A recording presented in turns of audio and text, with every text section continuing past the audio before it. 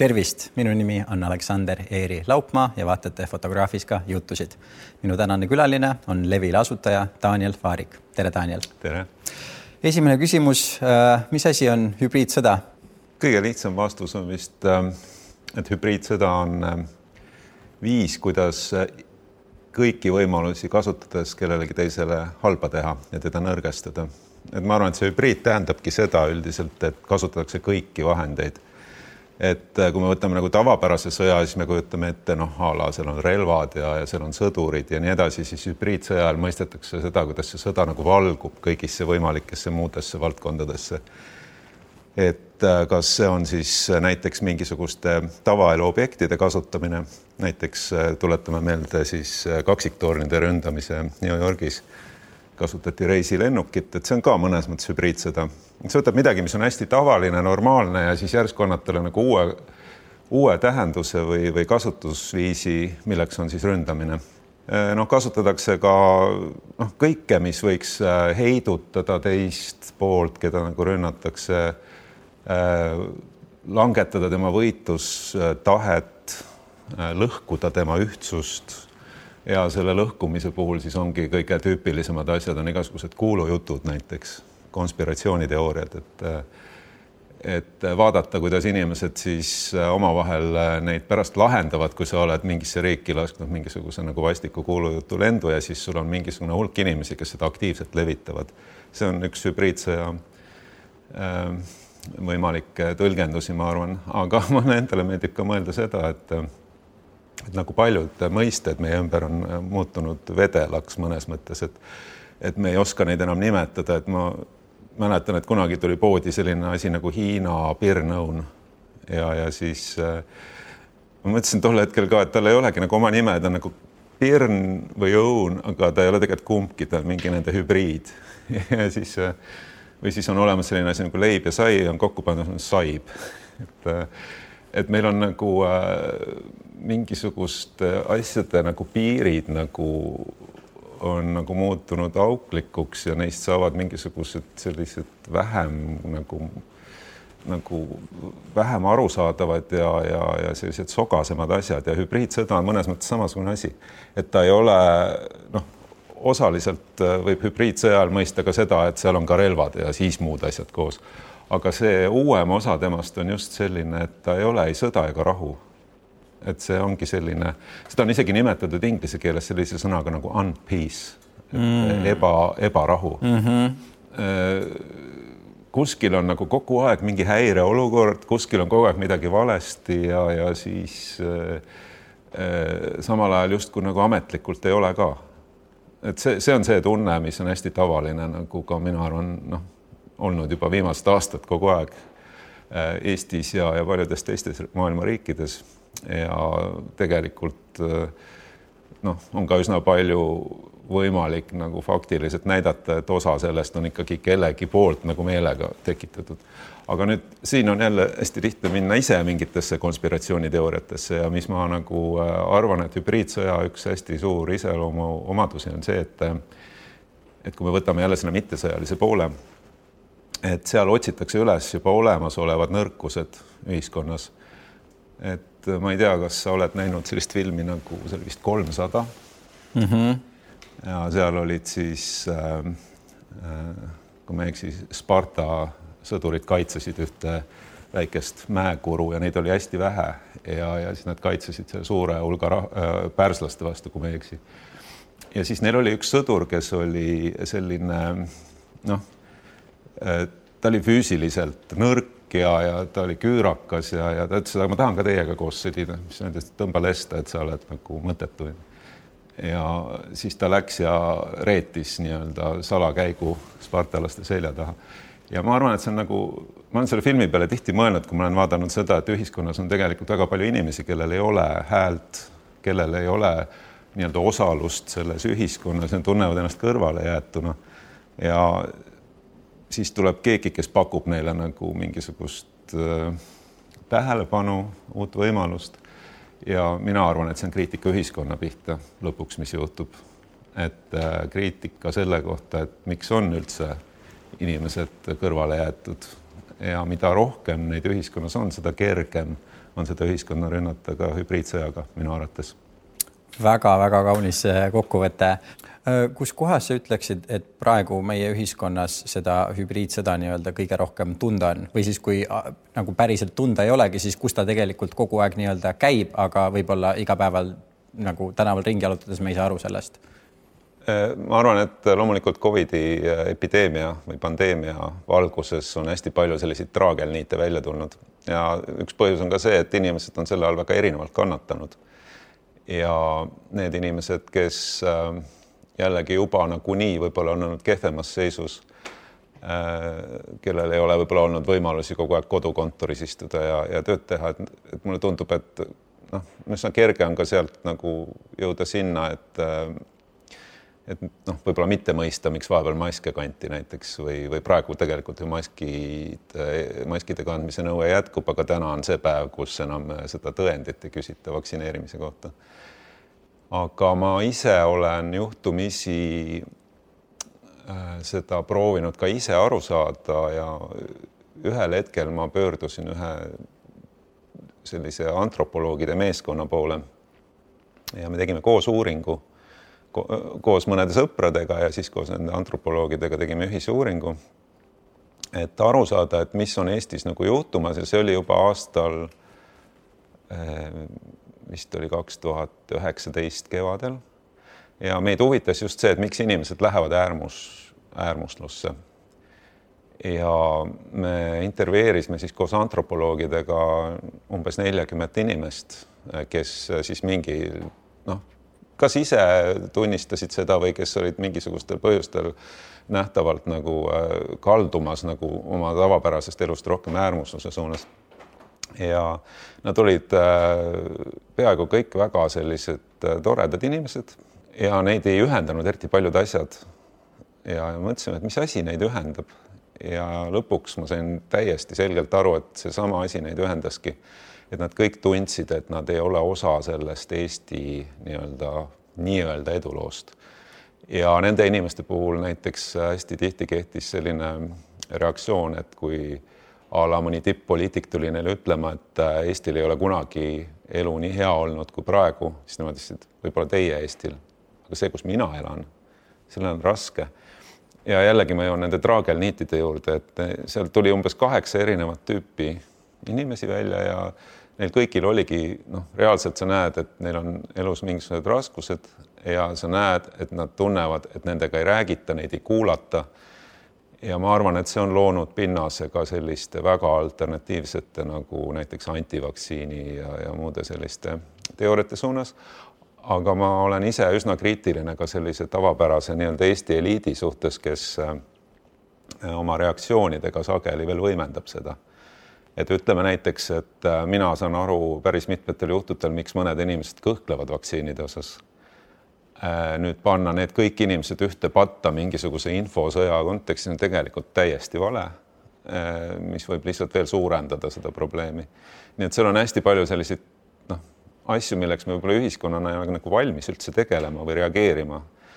Et selline jõuga reageerimine võib vahel viia ka olukordadeni, kus tegelikult asi viib hoopis mingisuguse inimeste veel suurema võõrandumise. Ja ma hüppan siia korraks vahele, sest see sama näide, mis sa tõid, et see, et võtta nagu, ma ei tea, peaaegu pool rahvastikust ja öelda, et te olete kõik, ma ei tea, vandenõuteoreetikud või te kõik usute mingisugust propagandat või sellist asja, et see on täpselt sama jabur väide nagu mingite inimeste väide, kes väidavad seda, et et see on kõik mingisuguse kaballi korraldatud ja me kõik oleme 5 inimese poolt juhitud, et need on üks on üldiselt ühe maailmavaate äärmuslik näide ja teine on teise oma. Aga nii tihti juhtubki see, et sellel hetkel, kui me ise mõtleme, et meie oleme ju selle mõistlikkuse poolel, meie ju saame aru, kuidas asjad toimuvad, aga siis on nii lihtne öelda, et kõik see, aga see on täpselt samamoodi nagu niisugune vandenõuteoreetiku suhtumine, et te olete kõik samasugused, te olete kõik ühes kambas, et see jällegi tekitab polariseerimist hästi palju rohkem. Nõus, et sul ei tohi olla nagu kõhklusi või sa ei tohi nagu küsimusi küsida, et kui me jõuame sinna, et neid ei tohi keegi küsida nagu enam, et siis me oleme jõudnudki sinna, kus me ise täituva ootusena nii-öelda lõhume oma enda ühiskonda. Ja sama ju perede kohta, et kuskil on see, ma arvan, et see nii-öelda hübriidsõda või mis iganes, et on selgelt olemas vaenu õhutavad Venemaa poolt nii-öelda rahastatud meediakanalid ja nendes liigub ikkagi selliseid teooriaid, et mis on tõesti nagu, et kui sa neid esimest korda kuuled, nagu sa lihtsalt vihastad, nad ajavad raevu lausa.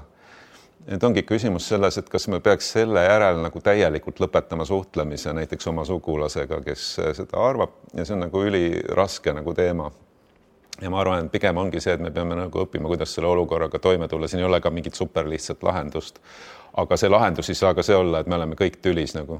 Et see on nagu ka täiesti jabur nagu lahendus. See tegelikult näitabki seda, et meie moraal, ehk siis see hübriidsõja üks nagu selline eesmärk ongi täidetud, et meie moraal on madal. Me enam ei tegutse ühiselt. See koht, kus see sama teema mul on kõige rohkem muret tekitanud viimasel ajal, on see, et me oleme nii palju aastaid teadnud seda, kuidas näiteks Hiina, eks ole, on väga-väga pikka aega täielikult piiranud oma inimeste inforuumi. Nad ei saa pääse ligi väga paljudele lääne uudistele, nende Google on täiesti teistsugune, kõik on täiesti teistsugune.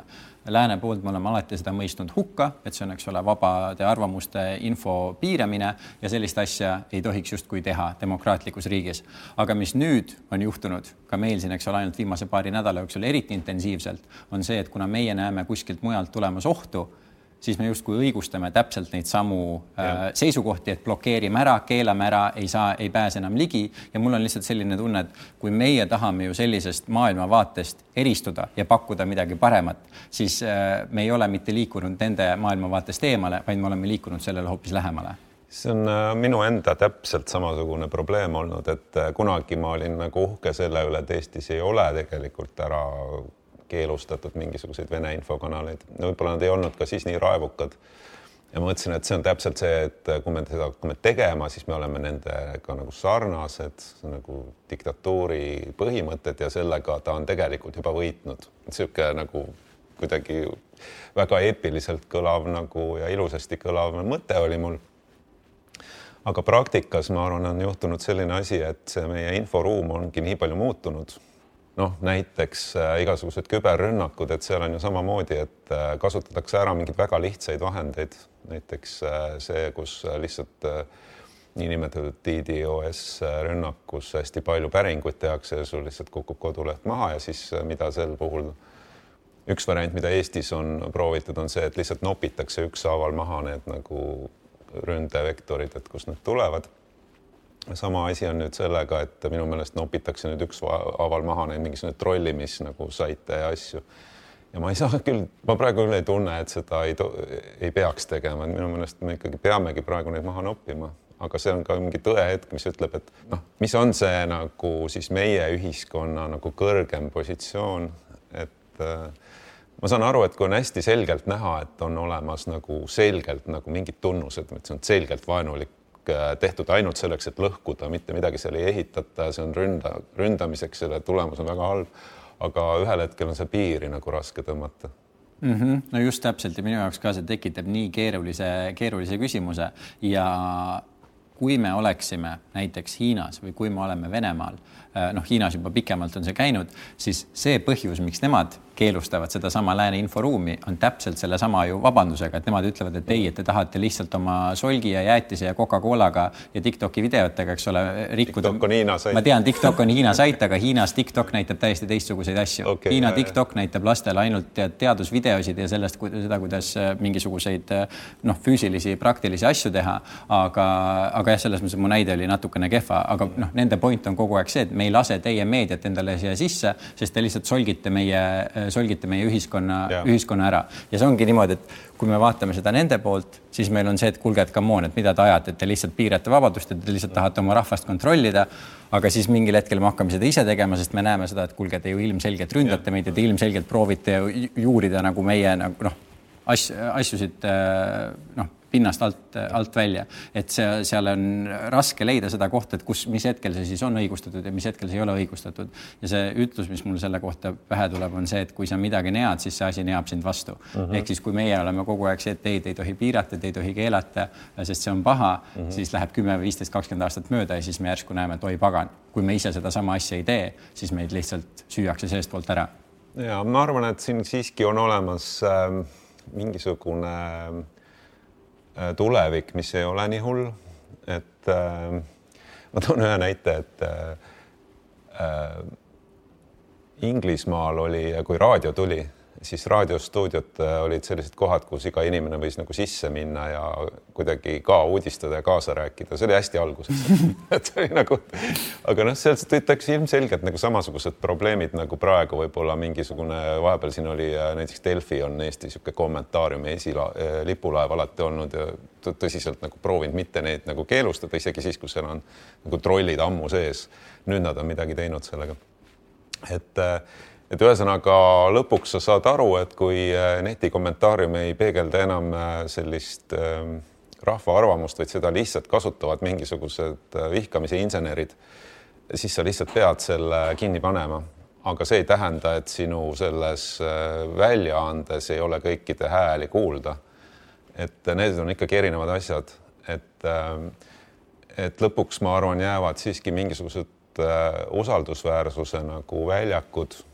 Ja ma arvan, mis meid eristab sellisest mittedemokraatlikust riigist on see, et me laseme sinna väljakule nagu palju rohkem inimesi, palju rohkem hääli ja see ongi see tulevik, ma arvan.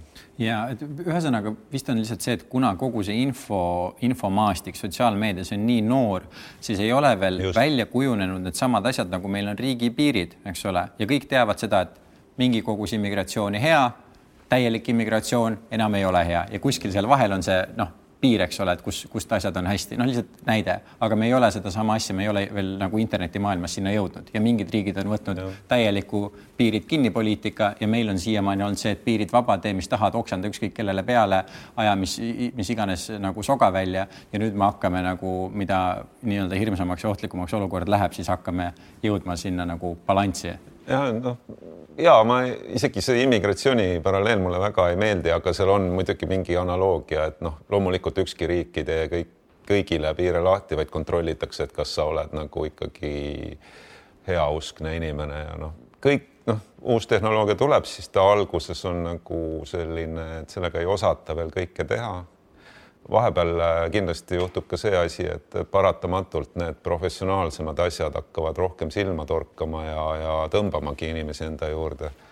Et nagu kunagi alguses oli see, et kino tuli, siis oli see lihtsalt üks mingi vedur jõudis jaama, must-valge klips oli tohutu ime, aga siis mingisugune juba mõnikümmend aastat hiljem tulid nagu tõsiselt võetavad nagu tohutult sügavad draamateosed ja ühel hetkel oli sul Tuulest viidud ja ühel hetkel oli sul, ma ei tea, mingisugused kas või, ma ei tea, Sõrmust ei saanud või mis iganes. Kõik see on tohutu nagu mitmekihiline nagu kunstivorm, tohutult suure produktsiooni ja kõigega, et igas valdkonnas on algul see mäsu, nagu see raadiojaamas ka ja siis üks hetk öeldes, kuule, kõik ei saa siia sisse tulla praegu ja siis, aga see läheb ka nii palju nagu raskemaks seda nagu teha, et algul oskavad kõik pusida nagu selle uue tehnoloogiaga, aga siis on juba siin mingi meeskonnad ja asjad. Ja, Daniel, üks uuring, mida ma nüüd juba paar aastat tagasi lugesin, kuulasin selle kohta, oli see, et ei ole võimalik inimeste arvamusi täielikult muuta läbi selle, missugust infot sa neile ette söödad, aga üks asi, mida on võimalik teha ja mida väga aktiivselt ära kasutatakse, on see,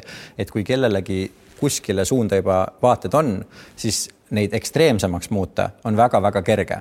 Ja mis tuli välja mingisugusel hetkel oli see, et see koht, mis seda kõige rohkem põhjustanud on, ei ole mingisugused ära peidetud netifoorumid nagu mingisugune 4chan või 8chan või sellised kohad, vaid see, kus see kõige rohkem juhtub, on koht nimega YouTube. Ja seda lihtsalt sellepärast, et nende algoritmid on nii hästi tehtud, et kui sa leiad midagi, mis on siuke, siin on midagi natuke salapärast, siin on midagi, mida sul nii-öelda peavoolumeedia ei kata, sa leiad selle ja see võib olla täiesti nagu väärtuslik uudiste sait, sa leiad selle, aga mida YouTube'i algoritm hakkab tegema, on see, et ta keerab lihtsalt sinna vinti kogu aeg peale, sest tal on see, et kui sulle meeldis see, siis sulle see veel ekstreemsem asi meeldib veel rohkem ja väga-väga kiiresti on võimalik inimestest, ongi kellestki, kes juba natukene ühte moodi arvab, seda nii-öelda keerata aina ekstreemsemaks. Ja, see on üldiselt teada ka suhtekorraldusel, mis on minu vana eriala, et 20. sajandil, terve 20. sajand enne igasuguseid nagu interneti ja kõike nagu oli teada üks asi, et võta olemasolev trend ja võimenda seda. Ja keegi ei leiutanud nagu mingisugust uut asja, vaid kui nagu märgati, et inimeste käitumises on mingi huvitav asi juhtuma, siis turundajad, suhtekorraldajad, igast müügimehed, propagandistid tasusid seda võimendama. nii et see kõlab mulle küll nagu, ma seda konkreetset uuringut ei mäleta või ei ole kuulnud, aga see kõlab nagu väga usutavalt. Aga et inimeste enda vaadete muutmisel ongi üks hästi tähtis asi, mis tänapäeva maailmas on kuidagi veel tähtsamaks läinud, ongi see identiteet, et kui sa võtad mingi inimese, tema arvamuse, siis see ei ole nagu sageli loogika küsimus, vaid see on tema nagu osa tema olemusest. Ja mida siis internet nagu justkui teeb, on see, et ta pakub sellele olemusele järjest nagu paremat nagu tuge. Et seal on ka emotsioonid ja seal on kogukond ja see ühel hetkel sa ei ripu mingi argumendi küljes, vaid sa oled osa mingisugusest asjast, millega su elu on palju suuremal määral seotud. Asi ei ole mingis loogikas, et keegi ütleb, et kuule ära usu seda, et sellepärast, et ma ei tea, 2 + 2 on 4, on ju. Siis hakkad mõtlema kogu selle kogukonna peale, kes ütleb, et see on 5 ja seal on inimesed, kes sulle meeldivad ja viimaste aastate ainsad head asjad su elus juhtusid nendega koos ja see on, et pekki nüüd, okei, see 2 + 2 liiga lihtne näide, aga oletame, et mingi asi, mida on raskem kontrollida. Ei, ma ei tea, mul on nagu lojaalsus tekkinud. Ja kui sa ütled, et 2 + 2 on 5 ja nad annavad sulle sooja koha, kus olla ja annavad sulle süüa ja annavad sulle kogukonna, siis lõppude lõpuks sul on see, et mul on jumala suva, kas 2 + 2 on 4 või 5, mul on nende inimestega hea olla, nii et see lihtsalt see muutub nii ebaoluliseks mingisuguse info tõelisus või mitte tõelisus. Ta muutub just kui tausta asjaks, jah, sest et lõpuks hakkad mõtlema, et palju on asju, mida me ka ei tea maailmas, on ju.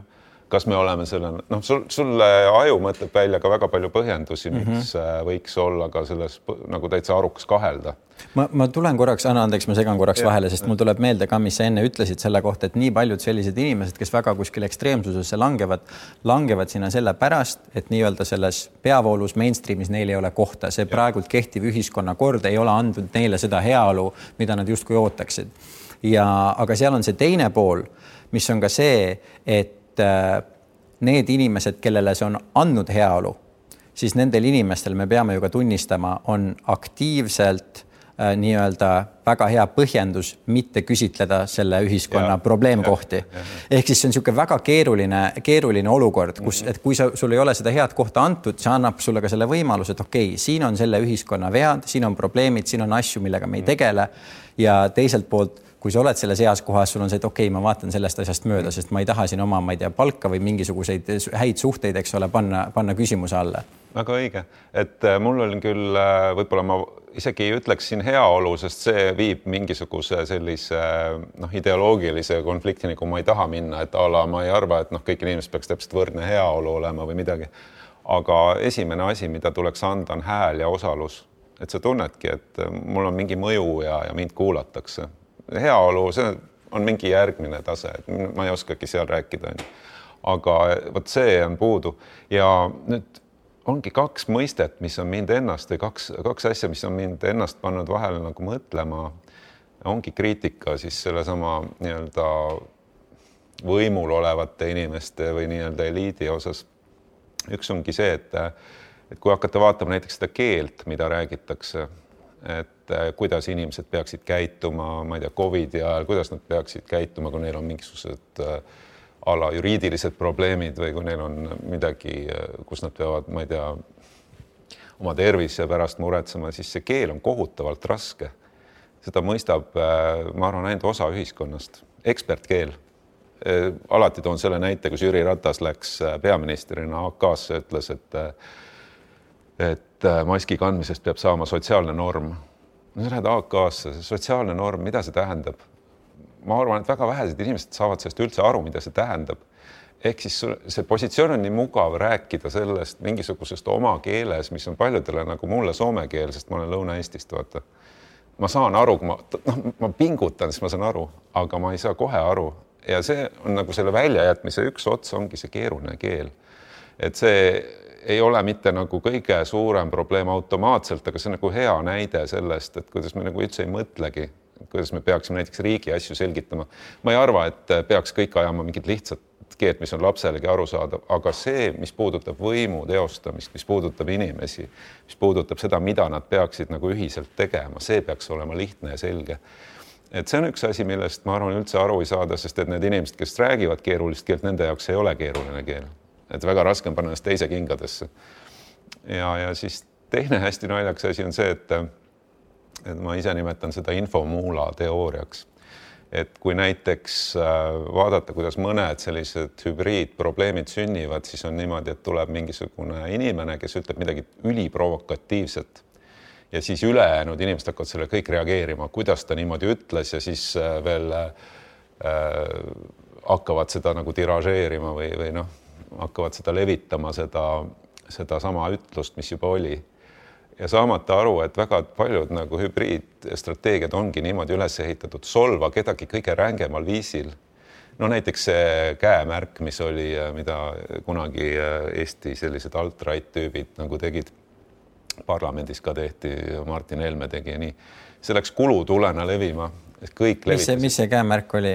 Tahad, ma näitan sulle seda praegu. Jaa. Ei, ma ei taha seda. Okay. Et see tähendas tegelikult okei, aga seda kasutasid mõned ekstremistid ja siis seda... Kas sa tead, kus kohas see tegelikult pihta hakkas? Ma ei tea, kus see võis alata.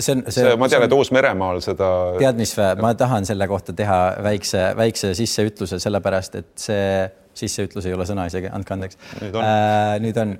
Ei, see on fantastiline, kuidas see asi hakkas pihta, sest see asi hakkas pihta niimoodi, et jällegi 4chan, mida ma enne mainisin, mis on kõige nii-öelda, no üks kõige ekstreemsematest siukesest interneti mustadest nurkadest nii-öelda, mis on väga modereerimata. Seal see tehti naljana, et hakkame ütlema, et see tähendab ongi natsionalistide ja selliste asja ja mitme asjaga, nagu sealt on mitu asja alguse saanud, kui suures on väga nii-öelda pädevad teooriad selle kohta, et ka see lameda maa teooria sai 4chanist alguse naljana, et nad ütlesid, et proovime seda hakata levitama ja vaatame, et kas mingitel inimestel läheb see peale. Ja nii tihti juhtubki see, et mingi asi hakkab, keegid internetitrollid mõtlevad, et teeme nalja ja mingid inimesed hakkavad seda tõsiselt võtma ja järsku ongi täpselt nagu sa tõid näite, et see on järsku kõik teavad ja tehakse meil parlamendis siukest asja. Ja see on see, ütleme nii, et kui on nagu meemi aktsiad näiteks, et kus inimesed otsustavad hakka mingid aktsiad koos ostma, tõstame selle hinda, samamoodi on meemipoliitika kujundamine, et see on kõik olemas, aga lihtsalt ongi see, et ka täiesti normaalsed ja tublid inimesed ei saa järsku ühel hetkel aru sellest, et on ise selle nagu levitajad. Ja muidugi see arusaamatus läheb väga, mõnes mõttes on ka, ma taipan, miks see tekib, et ega siis ei pea ju ennast tsenseerima ka.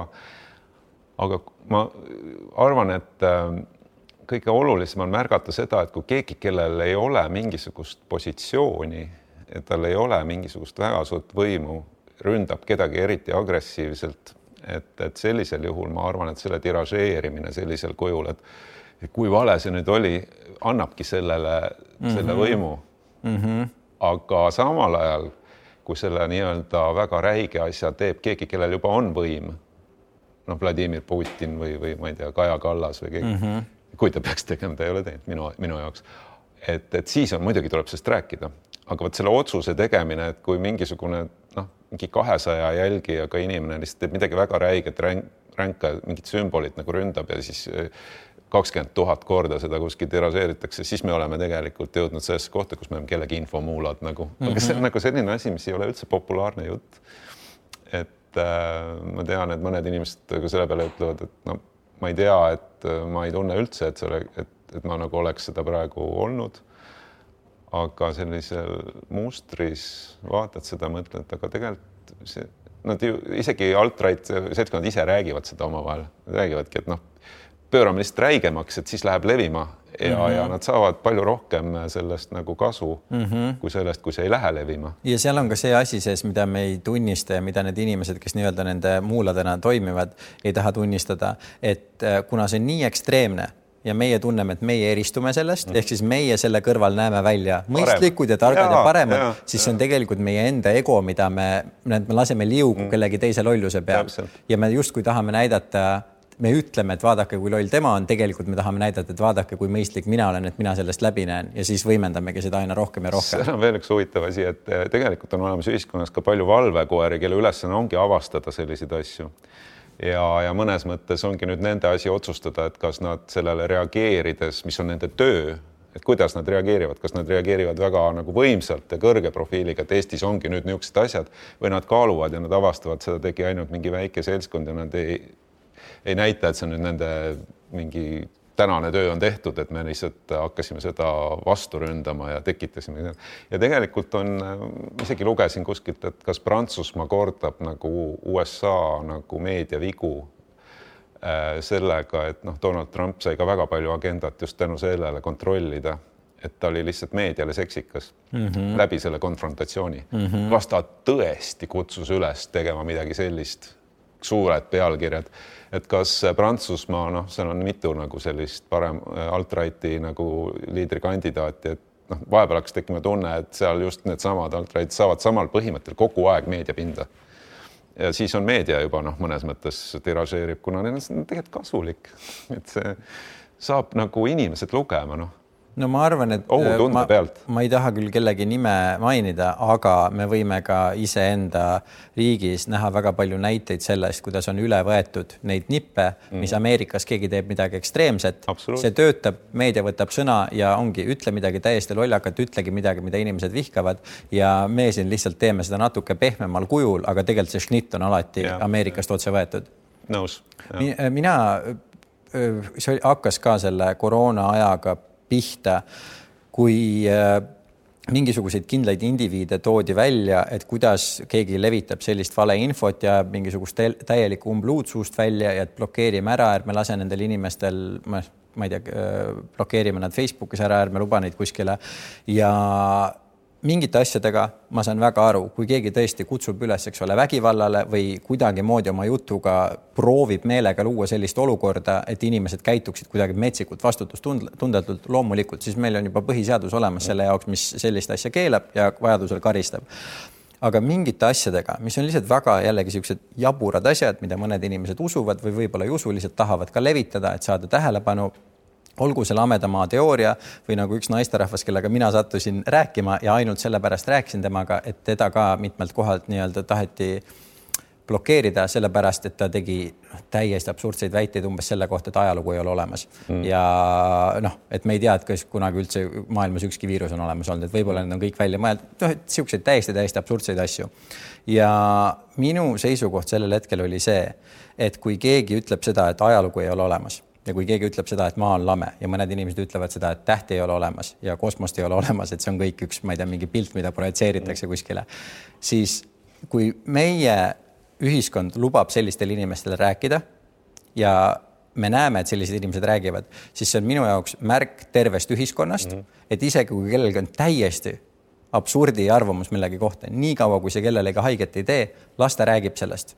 Seda, et see on ju positiivne ja minul tekib hirm sellel hetkel, kui me tahame kedagi lihtsalt mingisuguste jaburuste levitamise eest nii-öelda põlu alla saata. Ja loomulikult see jutt on täiesti teine, kui nad reaalselt tegelevad sellega, et õhutavad vägivallale või õhutavad mingisugusele muule nii-öelda väga ohtlikule tegevusele.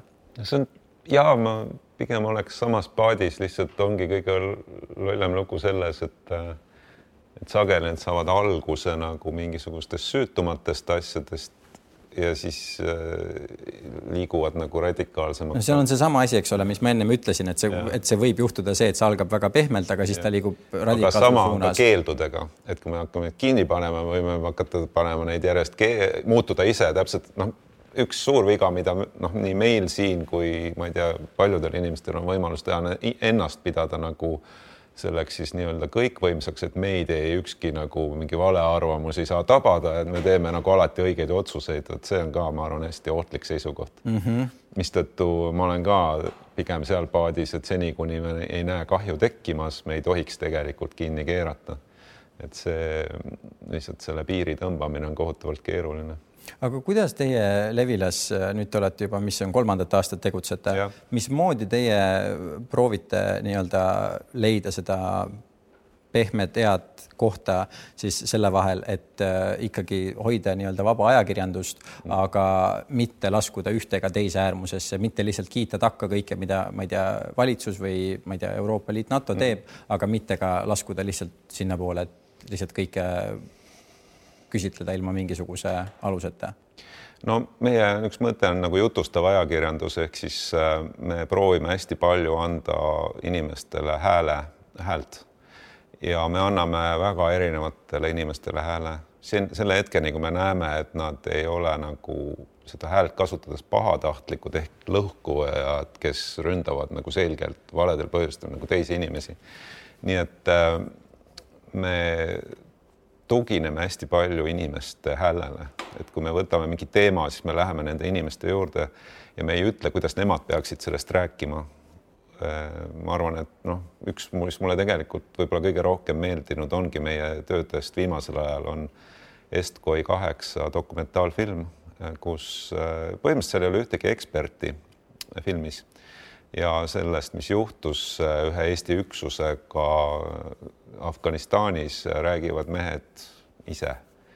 Ja mulle nagu nii meeldib see, sest et see üks mõte ongi see, et me ei ütle, kuidas vaataja peaks mõtlema, me ei ütle, kuidas need inimesed peaksid mõtlema, ainult et selle filmi käigus loodi hästi usalduslik ruum.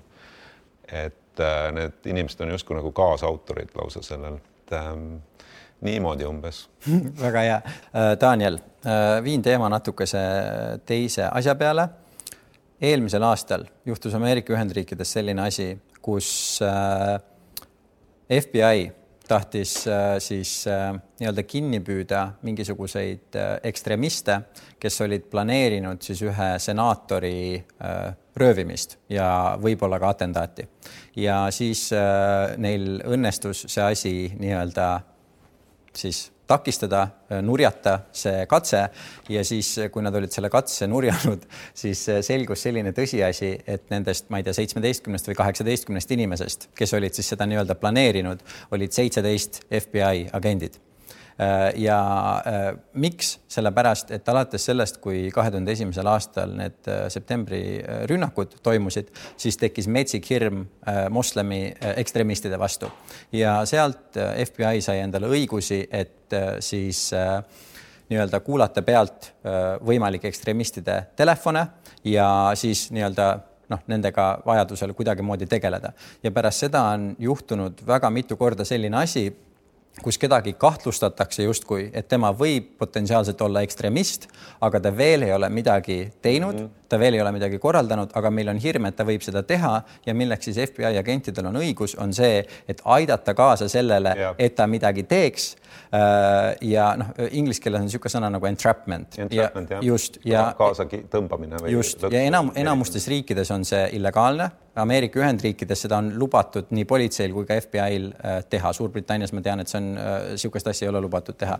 Aga mis ma selle näitega tahan öelda, on see, et tihtipeale, kui meil tekib mingisuguse asja vastu hirm ja me tahame mingit asja takistada, siis see hirm võib minna nii ekstreemseks, et me ise korraldame selle asja selle jaoks, et nii-öelda ennast sellest päästa. Ja see 17 FBI agendi jutt on sellepärast, et reaalselt nad kedagi nagu kahtlustasid ja sellesse kaasati aina rohkem agente, kes nii-öelda õhutasid ühte inimest kaugemale, et ta siis kinni pista. Ja see on väga-väga ekstreemne näide.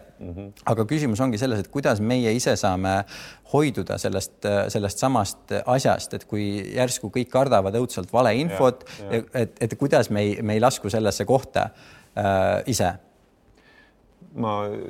Väga hea näide, et ma ise arvangi sellepärast seda, et tuleb luua usalduslik nagu sellist usaldusruumi ja kogu aeg, kui usaldus ühest otsast kaob, siis kogu aeg mõelda, kuidas ma saan rohkem inimesi usaldada. Ma arvan, et usaldus on selle võti nagu laias plaanis ka ja seda usaldust võib luua läbi meedia. Et näiteks enne Levila kohta küsisid, siis meie esimene asi, me usaldame kohe inimesi. Alles siis, kui peaks mingisugune nagu tõesti tõsine põhjus tekkima, et me siis ei usalda. Et kui me näiteks oma allikaid mõtleme või need, kes meiega räägivad oma lugusid. Ja me näeme nagu sinna, et me proovime ka vastu anda võimalikult suure usalduse, et meedia suhtes on alati selline skepsis olemas, et okei, nad võtavad selle loo ja siis nad teevad sellega mingi pealkirja, mingi klikki, mingi magneti ja siis kasutavad seda ära. Siis me anname nagu sageli inimesele nagu võimaluse kuni lõpuni, et ükskõik mis iganes sa võid alati öelda, et see ei lähe üles, aga mis me näeme, et selle tulemus on ühel hetkel inimesed on nõus palju rohkem rääkima. Ehk siis kuidas luua selliseid ühenduskohti, mis ma rääkisin praegu ainult meedia näidet, aga kus veel? Kuidas anda nagu vähemalt selleks hetkeks elus, et tunda, et siin ruumis ma võin inimesi usaldada. Ja mis on naljaks, et tegelikus elus usaldustunne tekib kergemini kui online'is, et kui sa nagu oled päriselt kuskil ruumis, siis väga paljud hirmud kukuvad maha. Sealt tekib ikkagi küsimus, et kuidas ikkagi viia inimesi aeg-ajalt ikkagi rohkem nagu sellistesse päris kontaktidesse. Ja kolmas suund on võib-olla ikkagi ka tehnoloogia, et ma usun, et kui üleüldine usaldus on madal, et võib-olla on mingisuguses see läheb küll tohutusse kosmosesse mõnes mõttes, aga võib-olla on ka plokiahelas ja kuskil on mingisuguseid asju, mis võimaldavad hakata looma uuesti usaldust, et on olemas mingisugune variant, et ma lihtsalt näen, et sellel on piisavalt kinnitust antud sellele mingile faktile või sellele asjaolule, et sellele on andnud mingite hästi selgete reeglitega, teda on nagu kinnitatud, et tõesti ma usaldan seda. Ja kui me vaatame usaldusriigi vastu samamoodi, et kuidas seda suurendada ja laiendada. See asi, mida mina olen ka viimased mitu aastat proovinud väga palju väljendada, on see, et iga nii-öelda ekstremist, kelle sa kuskilt leiad, siis iga samm nii-öelda ekstreemsuse poole tuleneb sellest, et on mingisugune usaldusahel, mis on murdunud siis, ma ei tea, kas valitsusega, sinu muidu ühiskonnaga ja sealt alati, ühelt poolt on hästi lihtne nii-öelda süüdistada, näidata näpuga, et te olete lihtsalt ekstremistid, te olete hullutajate mingisugust segast juttu, aga teiselt poolt küsida seda küsimust, et aga kus kohast on need usaldusahelad murdunud, et on langenud sinna poole ja mida me saame inimestena teha selle jaoks, et seda usaldust taastada, mitte see, et keegi on juba nii kaugel ja siis veel näitame näpuga ja sõimame ja ütleme, et sa ei ole teretulnud, sa ei ole oodatud, hoia eemale. Et see on nii õudne ja seda on praegult ainult nagu aina hullemaks ja hullemaks ja hullemaks läinud. No just, et kui võtta, kuidas need suuremad nagu sellised impeeriumid nagu kokku kukuvad, ongi see, et ühel hetkel, kui usaldust naturaalselt ei ole piisavalt palju, siis seda nagu üleval hoida mingisuguse võimuga muutub üha kallimaks ja lõpuks sa ikkagi ei saa sellega hakkama. Et usaldust ei saa nagu, ma ei tea, seda ei saa nagu lõputult kinni maksta ja seda tuleb luua kuidagi teisiti, seda ei saa lõputult sunniga ka teha, sest ühel hetkel inimesed ütlevad, ma ei aitab, ma ei taha selles osaleda enam. Et usaldus on nagu selline, teda ei saa nagu alla klaadida ühe päevaga internetist, et ta peab nagu kasvama mingites tingimustes ja siis ongi see mõte, et kuidas me loome neid tingimusi, et me nagu usuks jälle, et teine inimene on hea. See on suur küsimus, eks ole. Isegi kui oma perekonnas enam mingi ei usu, et siis see ongi suur probleem. Me jõuame sinna algusse tagasi. Et kui me jõuame sinna, et hübriidsõda lõhub just usaldussuhteid, see hübriidosa, just see osa, mis on ebatavaline, ebatavapärane. Relvasid kõik näevad ja nad saavad aru, mis nad teevad, aga just see, et kus pahatahtlik selline suhete lõhkumiseks mõeldud nagu selline jutt peale hakkab, et see on mõeldudki täpselt siis, kui nad ei usalda enam, siis neist ei ole mingit vastast. See on üks asi, et jällegi iga inimene, kui ta guugeldab, väga lihtne on leida seda, kui palju mingis riigis, eks ole, armees teenivaid inimesi on. Teine asi, mida on väga palju raskem leida, on see, et kui palju mingis riigis on nii-öelda infosõdureid. Ukrainas minu teada on alates 2014. aastast on 300 000 inimest, kes tegelevad seal siis nii-öelda selle Kremli poolse propaganda vastu võitlemisega, kes on kübersõdurid, kes istuvad ka arvutite taga. Saudi Araabias on neid nagu farmide kaupa neid inimesi, kes tegelevad sellega, et Saudi Araabiat siis negatiivselt kajastavaid asju maailmast kuidagi moodi, eks ole, vähendada. Kui palju neid on Venemaal, pole õrna aimugi, aga seda juba õnneks see levib nii-öelda nagu laiemasse meediasse ka viimase 5 aasta jooksul, et Vene nendes trollifarmides nad on korraldanud täiesti fantastilisi asju. Üks näide, mida aina rohkemad inimesed teavad, on see, et mingil hetkel mingites Ameerikas Facebookis 20 kristlaste grupist, nagu mis oli kõige populaarsem, 19 oli Vene trollifarmide poolt loodud ja nad loovad igasuguseid siukseid asju, et teevad, eks ole, korraldavad üritusi, mis on mõeldud, ma ei tea, moslemitele ja kristlastele, korraldavad need samadel tänavatel näiteks, eks ole. Inimestel on siuke tunne, et ma lähen moslemite kokku saama, lähen kristlastega kokku saama, kummalgi pole õrna aimugi, et need on kuskil Vene trollifarmis, mingid vennad on selle lihtsalt viha õhutamiseks, eks ole, üles kruttinud. Et sellist asja on nii palju, inimesed teavad sellest nii vähe. Kas on selle infosõja, hübriidsõja, kogu selle kohta veel midagi, mida, ma ei tea, inimesed võiksid teada, midagi, millele tähelepanu pöörata? mida me ei ole veel katnud. Et üks asi, mis meid nagu kõige rohkem praegu ohustab, on see, et varem neid kaitses nagu keeleruum.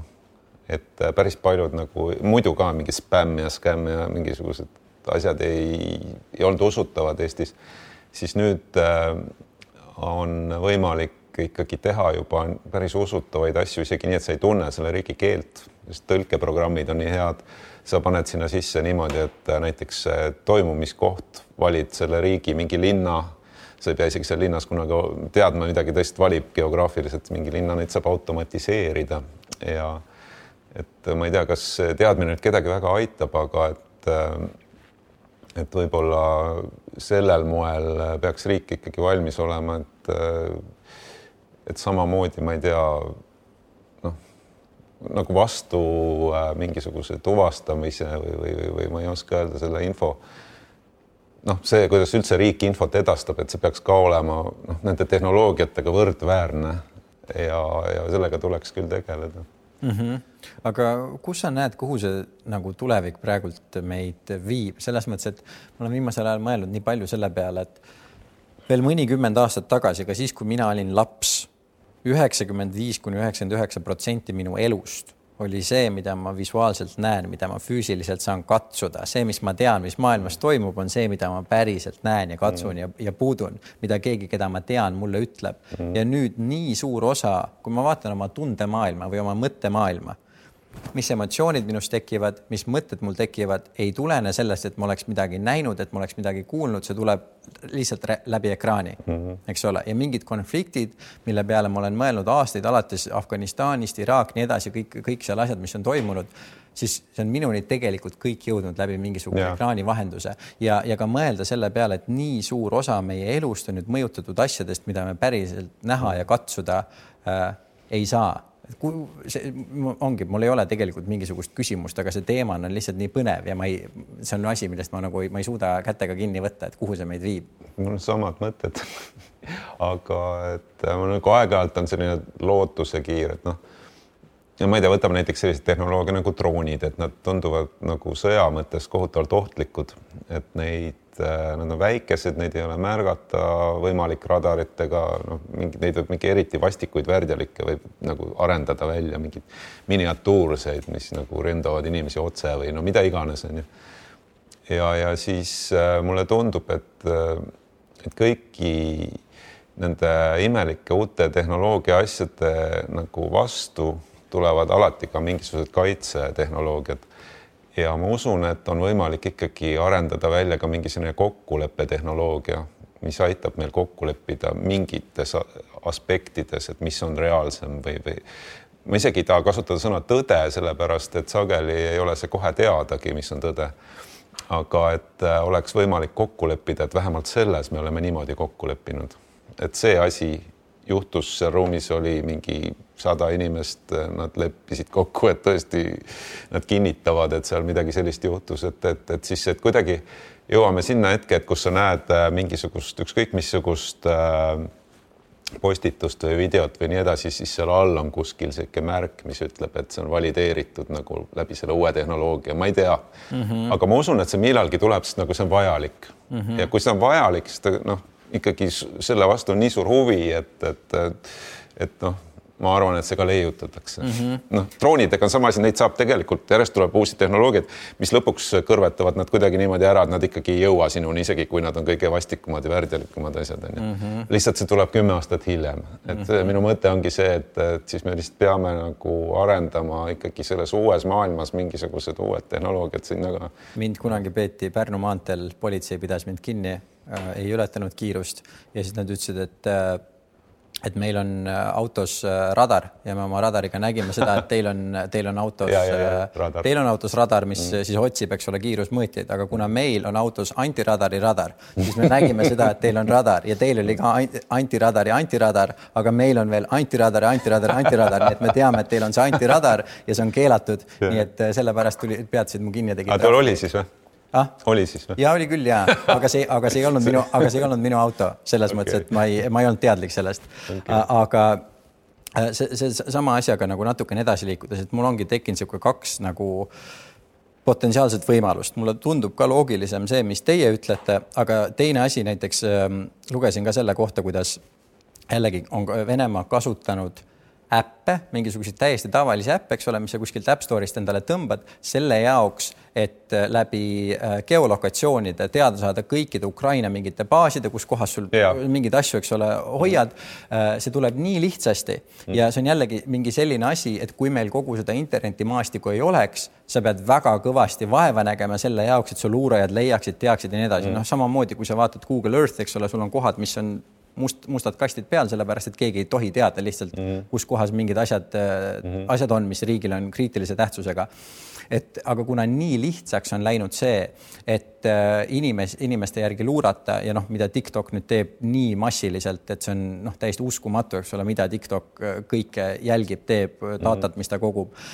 Et see teine variant, mis mu peas vahepeal keerleb, on see, et äkki kui see asi veel natukene ekstreemsemaks läheb, siis me jõuame mingisse sellisesse kohta, kus öeldakse lihtsalt, et nagu ei, lihtsalt me mingitele telefonidele, arvutile, asjadele, et me võib-olla tavaelus saame neid veel edasi kasutada, aga mingites suurtes kohtades need lihtsalt keelatakse ära, sellepärast, et see oht, et keegi saab neid häkkida ja läbi selle nii tugevalt mõjutada sinu riiki, kultuuri, on lihtsalt nii suur. Ma ei tea, võib olla, aga ma ei taha seda uskuda. Ma nagu vaatan seda laia nagu sellist suunda, kus tehnoloogiad on ikkagi juurduvad nii tugevasti inimeste ellu, et nad pigem mõtlevad mingisuguse viisi seda tehnoloogia mõju pehmendamiseks kui selle ärakeelamiseks. Ma ei tea, kas see on optimism või pessimism, aga ma millegipärast ei usu. Ma ütlen ka, et mina ise ka kaldun seda arvama, aga ma vahepeal mõtlen, et keegi mingil hetkel võiks teha mingi hea infograafiku selle kohta, et kui palju on füüsilisi katastroofe meil viimase 20 aasta jooksul juhtunud ainult tänu mingitele nagu mobiilseadetele. Et ma arvan, et see on päris nagu, sest need asjad juba mõjutavad meie elu nii metsikult tugevalt ja me ei ole keegi isegi aru saanud, see on lihtsalt libisenud meie igapäeva ellu sisse. Ei see, et nad on elu pea peale pööranud, ma üldse ei kaatle. Daniel, viimane küsimus sulle. Meil Fotografiskas on moto inspireerides teadlikumat maailma. Kuidas me inspireerime teadlikumat maailma? Eeskujudega.